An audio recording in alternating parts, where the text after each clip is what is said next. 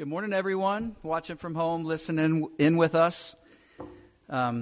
Mike, Katie, Vince, thank you guys so much. That was awesome. And you can't see them on the screen here, but Ryan and Adrian are our tech team, and they're killing it for us. So thanks, guys, for doing this. Really appreciate it. Thanks for being lead worshipers and for helping us turn our eyes to Jesus. That lyric, "Keep my eyes ever fixed on Jesus' face," hit me pretty hard. I know personally I needed this time of music to reorient and redirect my thoughts upward to the one who exchanges my anxiety for courage and my fear for faith and hope. I bet you all needed it too, and I hope you enjoyed it as much as I have. This morning I've got some announcements, maybe a little longer than what we normally do. A little bit of family business, table talk, something I'd like to call Harmony Family Table Talk, just as if we're sitting around the kitchen table, having conversation and talking about family life together. So the first Harmony Family Table Talk item is Kenya. John shared last week about our friends in Kenya and their need for help during this pandemic. I'm happy to report earlier this week, Harmony's Mission Committee sent $3,000 in available disaster funds. Yeah, that's a lot of money. That's awesome. To help Pastor Joseph and the community he is ministering to in Limaru. How cool is it that we get to be the very hands and feet of Jesus in the midst of this to them right now? In addition to that, if you want to continue to join in helping support them further, we will be sending another gift to them in the future. If you have the ability to give during this time, we'd encourage you to do so. And the way you can do that is just by marking on your check, Kenya Missions, and you can mail that in to us, or you can do the same thing online. So as we talk about giving, I want you all to know that this church body has continued to give during this difficult time, and we've been blessed because of it. We've been amazed at how you stepped up to the plate, not just financially with your tithes and offerings. You've given generously by sending food for the pantry, for all the cards and cookies, for the nursing homes, the gift baskets that we've been able to send. I want to encourage you. Y'all are the real deal, and you are being the hands and feet of Jesus right now, and that's awesome. Please keep doing this. Don't grow weary. Keep it up. We also recognize that for many of you, times are tight right now. Some of you are worried about losing your job and health benefits. Many of you have filed for unemployment or know of someone who has. This is a really tough time, so please let us know how we can help you all. As always, if you have the ability to give, we encourage you to do this first to your local church and then above and beyond toward opportunities like these. Okay, Harmony Family Table Talk item number 2. I'm going to talk about the annual meeting. Typically, our annual meeting is held the third week of May. Maybe you've been asking yourself, how do we hold an annual meeting when no one can come to church? Well, I'm glad you asked that question. We've been asking ourselves the same question. After some good discussion with the church leadership, we've decided to hold our annual meeting 2 Sundays after the next time we gather together physically in this sanctuary. So just as soon as public gatherings of 150 to 200 are allowed, we will do so. And I'd say it should look like a party when we finally get together again. So let me say it again. We've decided to hold our annual meeting 2 Sundays after the next time we gather together physically in this sanctuary. Woo, that's right. Got a woo from the crowd. We want you all to have the documents in hand in advance of this year's meeting, so we're working to finalize those now. That includes the annual report, the school budget, and the church budget. We'll have those completed by May 8th. And then we'll get those into your hands in an email during the week of May 11th. So keep an eye out for that email. 3 documents coming your way during the week of May 11th. We want to invite you guys to read through those reports and budgets. Ask any questions that you have. Feel free to reach out to us via phone or email. We want you to be informed and to have what you need before the annual meeting. So before I shift to our last topic, I want to give a quick shout out to some people that deserve recognition this time of year especially. Obviously, our essential workers. Y'all keep America running right now, and many of you from Harmony are putting yourselves at risk on the front lines to serve. We're grateful for you all. We're grateful for your service, and we want you to stay safe. Second is to Jimmy Lucas and the F&F team, which includes Randy Ogden, Mike Mojica, Gary Furman, and Glenn Peterson. Thank you guys for all you do to help keep the lights on and the roofs from not leaking. Your leadership during this pandemic is needed, and we appreciate your diligence and the wisdom you bring to the table as decisions are being made. Thank you guys for a 2.5-hour Zoom call earlier this week together with the elders. We appreciate the time that you all put into that. Last shout out goes to a guy that literally writes the checks to pay the bills and keep this place running. He also tracks all of our revenue and expenses, and he puts together the end of month and end of year financial reports. He completes our budgets or compiles them. His brain is full of things that help keep this place running so smoothly. I know you're waiting to hear who it is. If you know this guy, Jim Whittle, Jim, well, you know he's a faithful steward. There's whistling in the crowds here for Jim. Faithful steward. He's a true servant. He's diligent and lighthearted, and he's a joy to be around. He's an asset to our church, and he served as treasurer for many years. So, Jim, thank you for serving us. Thank you also to your lovely wife, Elisa. We love you guys. We appreciate you. Okay, so last Harmony Family Table Talk item, and then I'll pray briefly before John leads us into communion. Speaking of John, he's a great leader to all of us. He's a great pastor, and we want to do whatever we can to keep him at the helm, leading the way for us into the future with the school and the church. With that in mind, we need him to be at his best. And so after some more good discussion with the church leadership, we are going to take some time this coming summer to provide John with a sabbatical. A sabbatical is a time of extended rest meant to refresh and restore. This will be a time for him to get out of his everyday routines and rhythms so he can seek God in a fresh way on our behalf and on the church's good, or for the church's good. As I said, a time to refresh and restore. Our hope is that he'll be renewed as a man of God, as a husband to Sherry, and as a father to his kids. Our Constitution gives us room to provide our pastor with a 3-month sabbatical every 7 years of service. So with that in mind, we're sending John on sabbatical for 2 months this summer. He only asked for 2. And that's going to be during the months of July and August. During that time, we want to give John full and complete separation from his duties here. So the elders and the other pastors will be rotating in to cover the Sunday morning preaching schedule. We also plan to identify one of the other pastors as our point person for handling any church business that comes up. This will allow us to protect John's privacy and give him space that he needs to be renewed.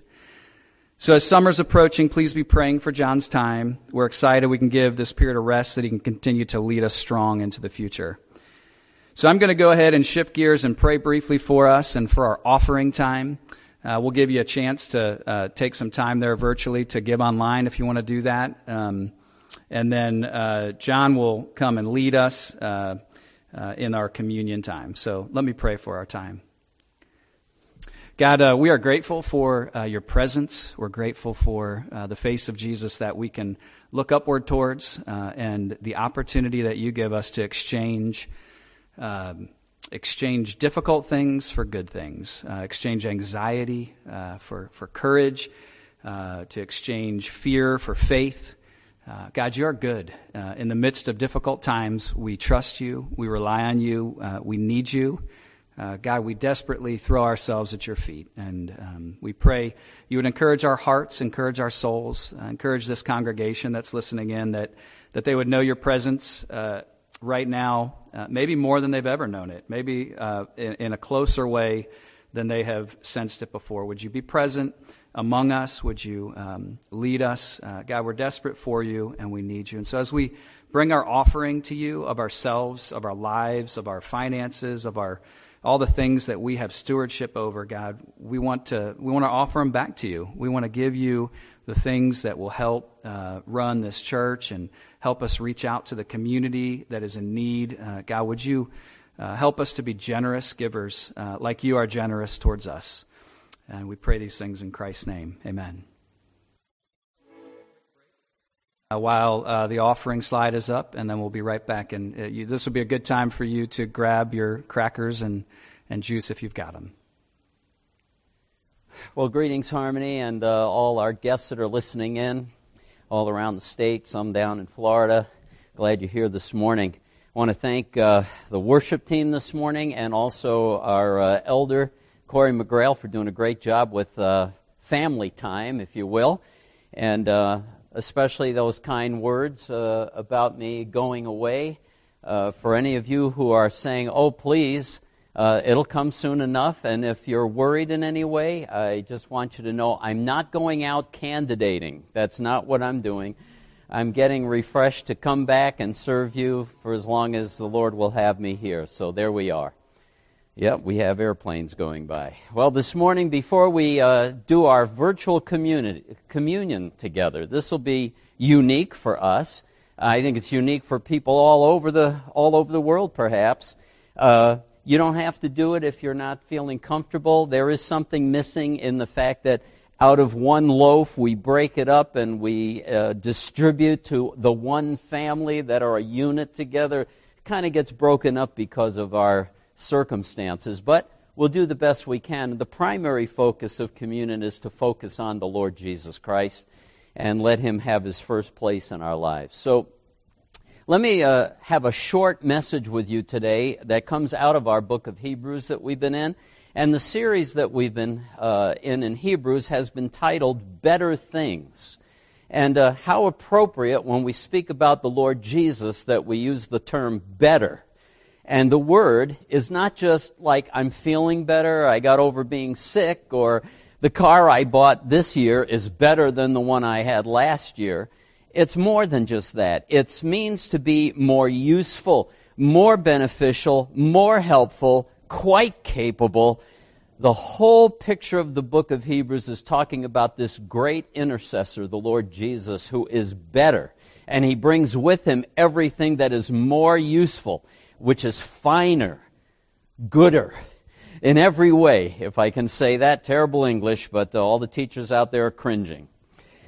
If you want to follow along at home and you have a Bible, there are two texts we're going to use today. One is Hebrews, our text for the morning, Hebrews chapter 7, verses 26 and through 28. But also later, you probably know it by heart, but if you want to cheat, Matthew, the 6th chapter, is where you can find the Lord's Prayer, what is called the Lord's Prayer, which really is the disciples' prayer. And when we focus on communion, we're going to take the words of our most excellent, our better Savior, and we're going to pray those together through the time of communion. A little bit of meditation. I'll be honest, sometimes I'm jealous of other churches that have kneeling benches. I think there's something about those times to pause during a sermon, during a service, to get on our knees, to humble our hearts, even our bodies physically before God, provided we don't have knee trouble or something like that, just to change our demeanor. There is something about what we do with our bodies, and taking the time for quiet and meditation is a profitable thing. We want to, in the future, as we learn how to worship even better than we know, to incorporate some of that as we worship together. Even when we get back together, we'll look forward to some of that. Our title today is Once and For All, and we'll come back to that meaning of once and for all in a few minutes. But I want to talk about good things and better things, and I thought gifts are a good thing to talk about. Some gifts are great gifts. Some gifts you're not so sure about. Being a pastor over the years and having 5 kids in my family, I guess we're on the we feel sorry for you list, so occasionally we were given automobiles. Anybody ever been given an automobile? Some of the automobiles were great gifts. All of them were given with a good heart, meant to help us along. Some of them were very interesting. We had a van. It's got quite a notorious history.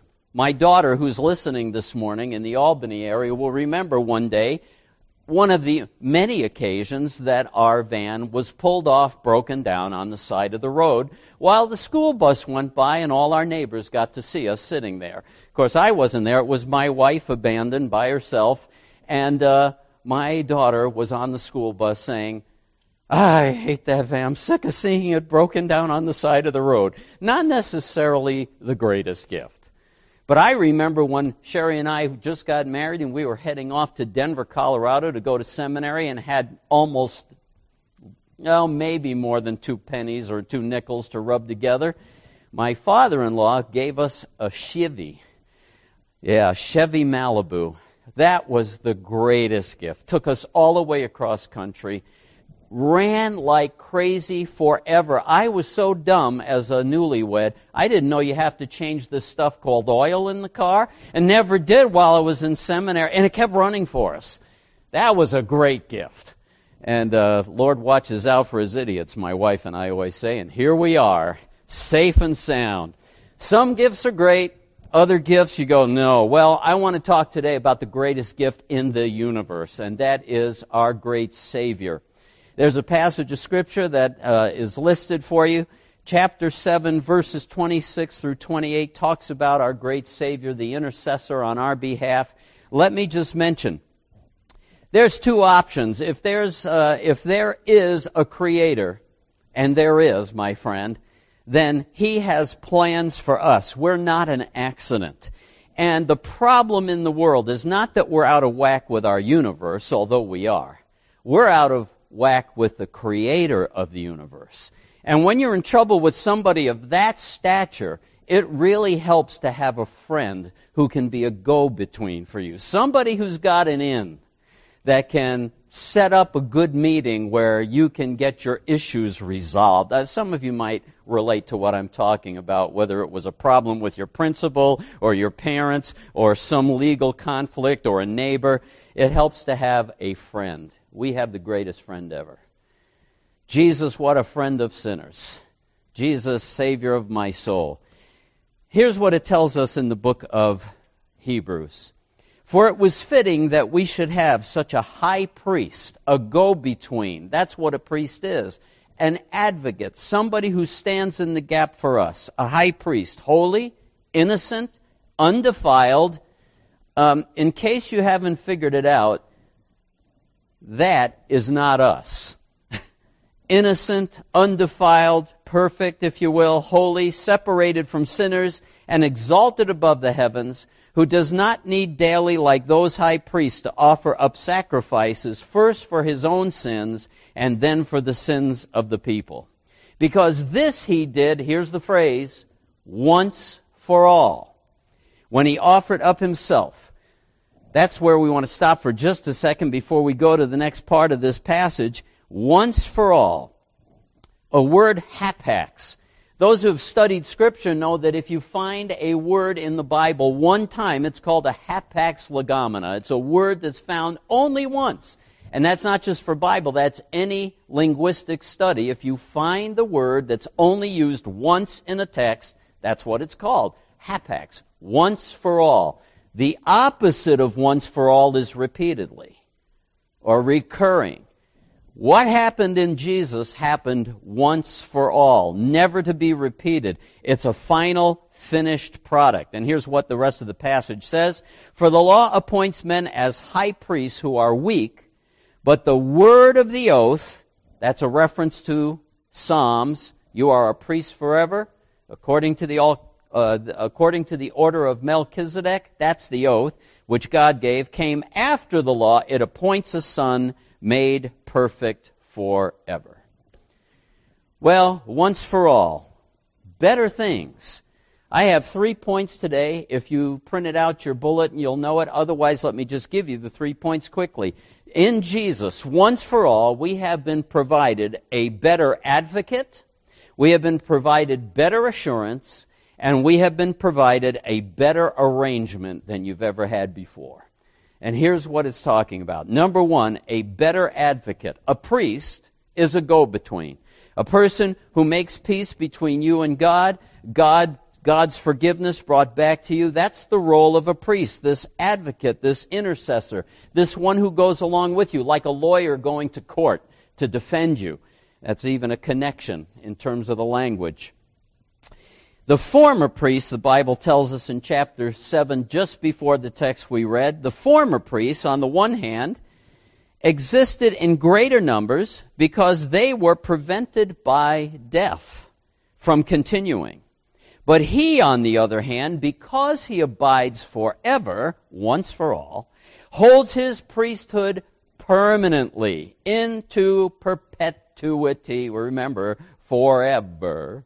That's what it means. He holds that priesthood. Hence, also, he is able to save forever. If you have the old King James, save to the uttermost. Save completely. Save without any reservation. Completely rescue permanently those who draw near to God through him, since he always lives to make intercession for them. Sometimes we have to make appointments to sit down with somebody and pray with them and have a sense of our sins being forgiven.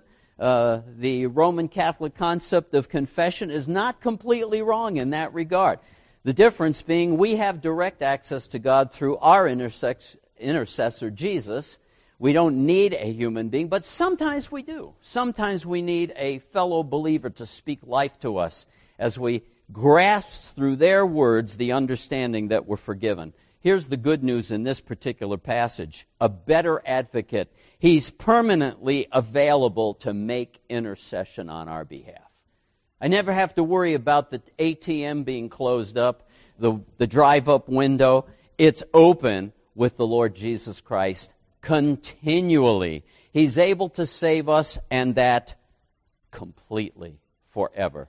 A better advocate than those priests in the Old Testament. He is available, and he doesn't have to pass it on to someone else. He holds his priesthood forever. That gives us better assurance. That's the second point. Better assurance. Let me read this text out of 7 verse 27. He has no need to offer sacrifices every day as the high priests do, first for their own sins, and only then for those of the people. This he did once and for all. There's the same word again. It comes out over and over. Hapax again. Not repeatedly, once and for all, by offering himself. This is a unique situation for a priest. Usually in the Old Testament they would take the blood of the lamb, an animal, and they would put the blood on the altar. That was the way atonement was made. It was a picture of the ultimate and final once-for-all sacrifice.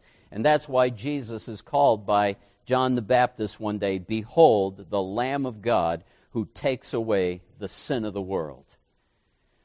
I guess I ought to park there for a second, because sin is kind of a forgotten issue in our culture. We've redefined everything. But what are the things that keep you awake at night? What are the things that weigh on your conscience? The things that you wonder, I wonder if I did that wrong, and we probably did. What are the things that we need resolution? I can practice mindfulness, I can do all kinds of things, but ultimately the resolution for our sin requires an atonement. Something that makes it right, something that deals with the fact that the rules of the universe, as God has laid them out in His holiness, have been violated, and there must be justice. That is why Jesus offered Himself, remarkable priest, goes up and gives His own life, sheds His own blood, so that you can be forgiven. The atonement applies to you if you will receive it. I love the words of the songs about the blood of Jesus. What can wash away my sin? Nothing but the blood of Jesus. The blood of Jesus will never lose its power. We're going to be singing about it in a few minutes, where there is a fountain filled with blood drawn from Emmanuel's veins. Sinners plunged beneath that flood lose all their guilty stains. And it really does make a difference having a cleansed conscience. No need to offer regularly or often or again or again or again. Think about that. Saved forever, saved to the uttermost, fully rescued and forgiven, always able to go up to the ATM and extract what I need, which is forgiveness and cleansing, because the blood continues to effectually work right now and will till we're all perfected. Saved forever. I don't have to light a bunch of candles to hope to make God happy. I don't have to go say 27 Hail Marys or whatever it might happen to be, hoping that I'm forgiven and that I can reset my dial and go through this endless process of losing it and wondering if I'm cleansed and maybe doing something that might earn the forgiveness and the respect of our Father. Jesus has settled it once and for all. What a great privilege it is, and I've said it before, the greatest mental health verse in the Scripture is in 1 John. If we confess our sins, He's faithful and just to forgive us and to cleanse us from all unrighteousness. He can't lie, which means when I go and say in agreement with Him, I just blew it, He says, I know it. Then I say, forgive me. He says, you got it. It's guaranteed. I don't have to hope and wish so. Learning to rest and exercise faith in His finished work is what liberates us. Better advocate, better assurance of complete forgiveness and of right relationship with my Father in heaven. And now, here's the end. Better arrangement. I had to put arrangement because they were all A's, you notice, and I'm a good Baptist preacher, so there you go. But what I'm talking about is there's a new covenant here, a better arrangement than the old one. The old covenant, established on Sinai with Moses, with all the priests from the Levitical tribe and Aaron's progeny, that has been replaced by something much more adequate, much more useful, much more beneficial, absolutely capable of settling the issue that was only a picture in the Old Testament. It was temporary. I would bring my sacrificial animal to get atonement, but it was only a picture of what God had to do in our hearts. So this talks about a perfect and complete result. Let me read this verse to you. This comes a little later in the book of Hebrews, the 10th chapter. And I've skipped through 3 verses, removed the middle ones. You can read it on your own, but let me just give you the relevant part. By this, we have been sanctified through the offering of the body of Jesus Christ once for all.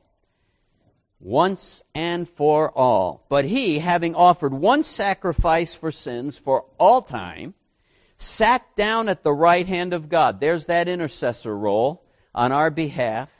For by one offering, get this, He has brought to completion, He has perfected for all time those who are sanctified. He has perfected for all time. We're guaranteed to make it. We're going to be there and we're going to be perfected. I know that'll be shocking for some of us, but we're going to be perfected, sinless, being in the presence of God. He has settled that issue for us in His once-for-all payment on the cross. A new arrangement, because it's not just that I'm going to make it there. If you read that text in chapter 10, there's a reference pointing back to the book of Jeremiah. Anybody remember? This is the new covenant that I will make with my people. Anybody remember that? I will write my laws in their hearts. We know from within. I remember after I became a Christian, all of a sudden, all the things I had been doing wrong that I didn't give a thought about, I was brought up short. The Holy Spirit started poking on me. You need to do this. You need to pay that back that you stole. You need to make restitution. You need to fix this. I was like, oh my goodness. I didn't need it to get to heaven. I needed it to enjoy the new covenant, this better arrangement in the here and now, walking with the Lord Jesus Christ. He's perfected us for all time and given us this new covenant, this better arrangement, a permanent, eternal, and sanctifying one. It's absolutely amazing. Done once and for all. Once in a while, as I began to work here and my secretary would ask for help from people, I won't mention any names, Jody, but I love to listen to her on the phone sometimes, call over to someone in this building and say, oh, thanks for doing that. You're the best. I love that. You're the best. Well, you know what? He's the best. He is absolutely the best. A better advocate. He's arranged a better arrangement. He has better assurance for us. He is the best. And what I want us to do this morning as we gather around the Lord's table is I want to look at Him as the best, the one who offered up Himself on our behalf. Do you see Him as the best? The reason Jesus said we should repeatedly do communion is not to re-sacrifice Him. That's settled. We do this so we stop and pause and remember and readjust our compass so that we're looking upwardly once again. Can I just say, if He's the best, when He's in my life in His rightful place, everybody pay attention now, everything else falls into line. All the other priorities, all the worries, all the things that I have to do in my life. If He's in His rightful position, if we behold Him as He is, the best, everything else will fall into place. That's why Jesus said, seek first my kingdom, my righteousness. All these things will be added unto you.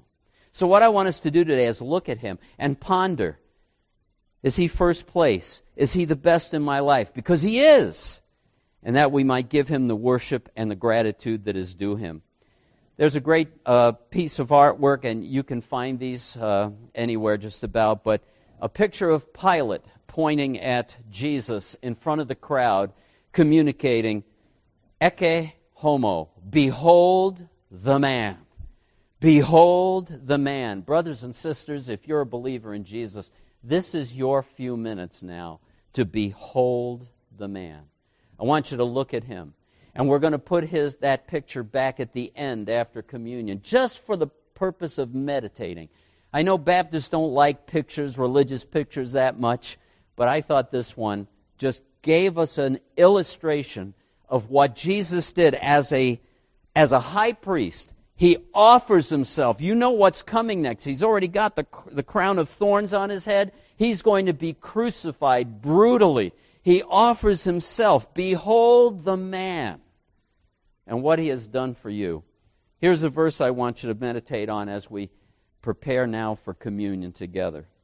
We're going to sing, There is a Fountain Filled with Blood. The team's going to come and lead us. I'm going to go off, and you're going to hear my voice over as we put verses on the screen. I'm going to ask you to meditate with me. I'll coach you a little bit as we give each one of those verses a minute for quiet thought. But here's the verse I want you to see as we go to communion. Verse 7:27 of Hebrews. He sacrificed for their sins once for all when He offered Himself. Can I ask you to reread that with me for a minute? He sacrificed for my sins once for all when He offered Himself. Amen.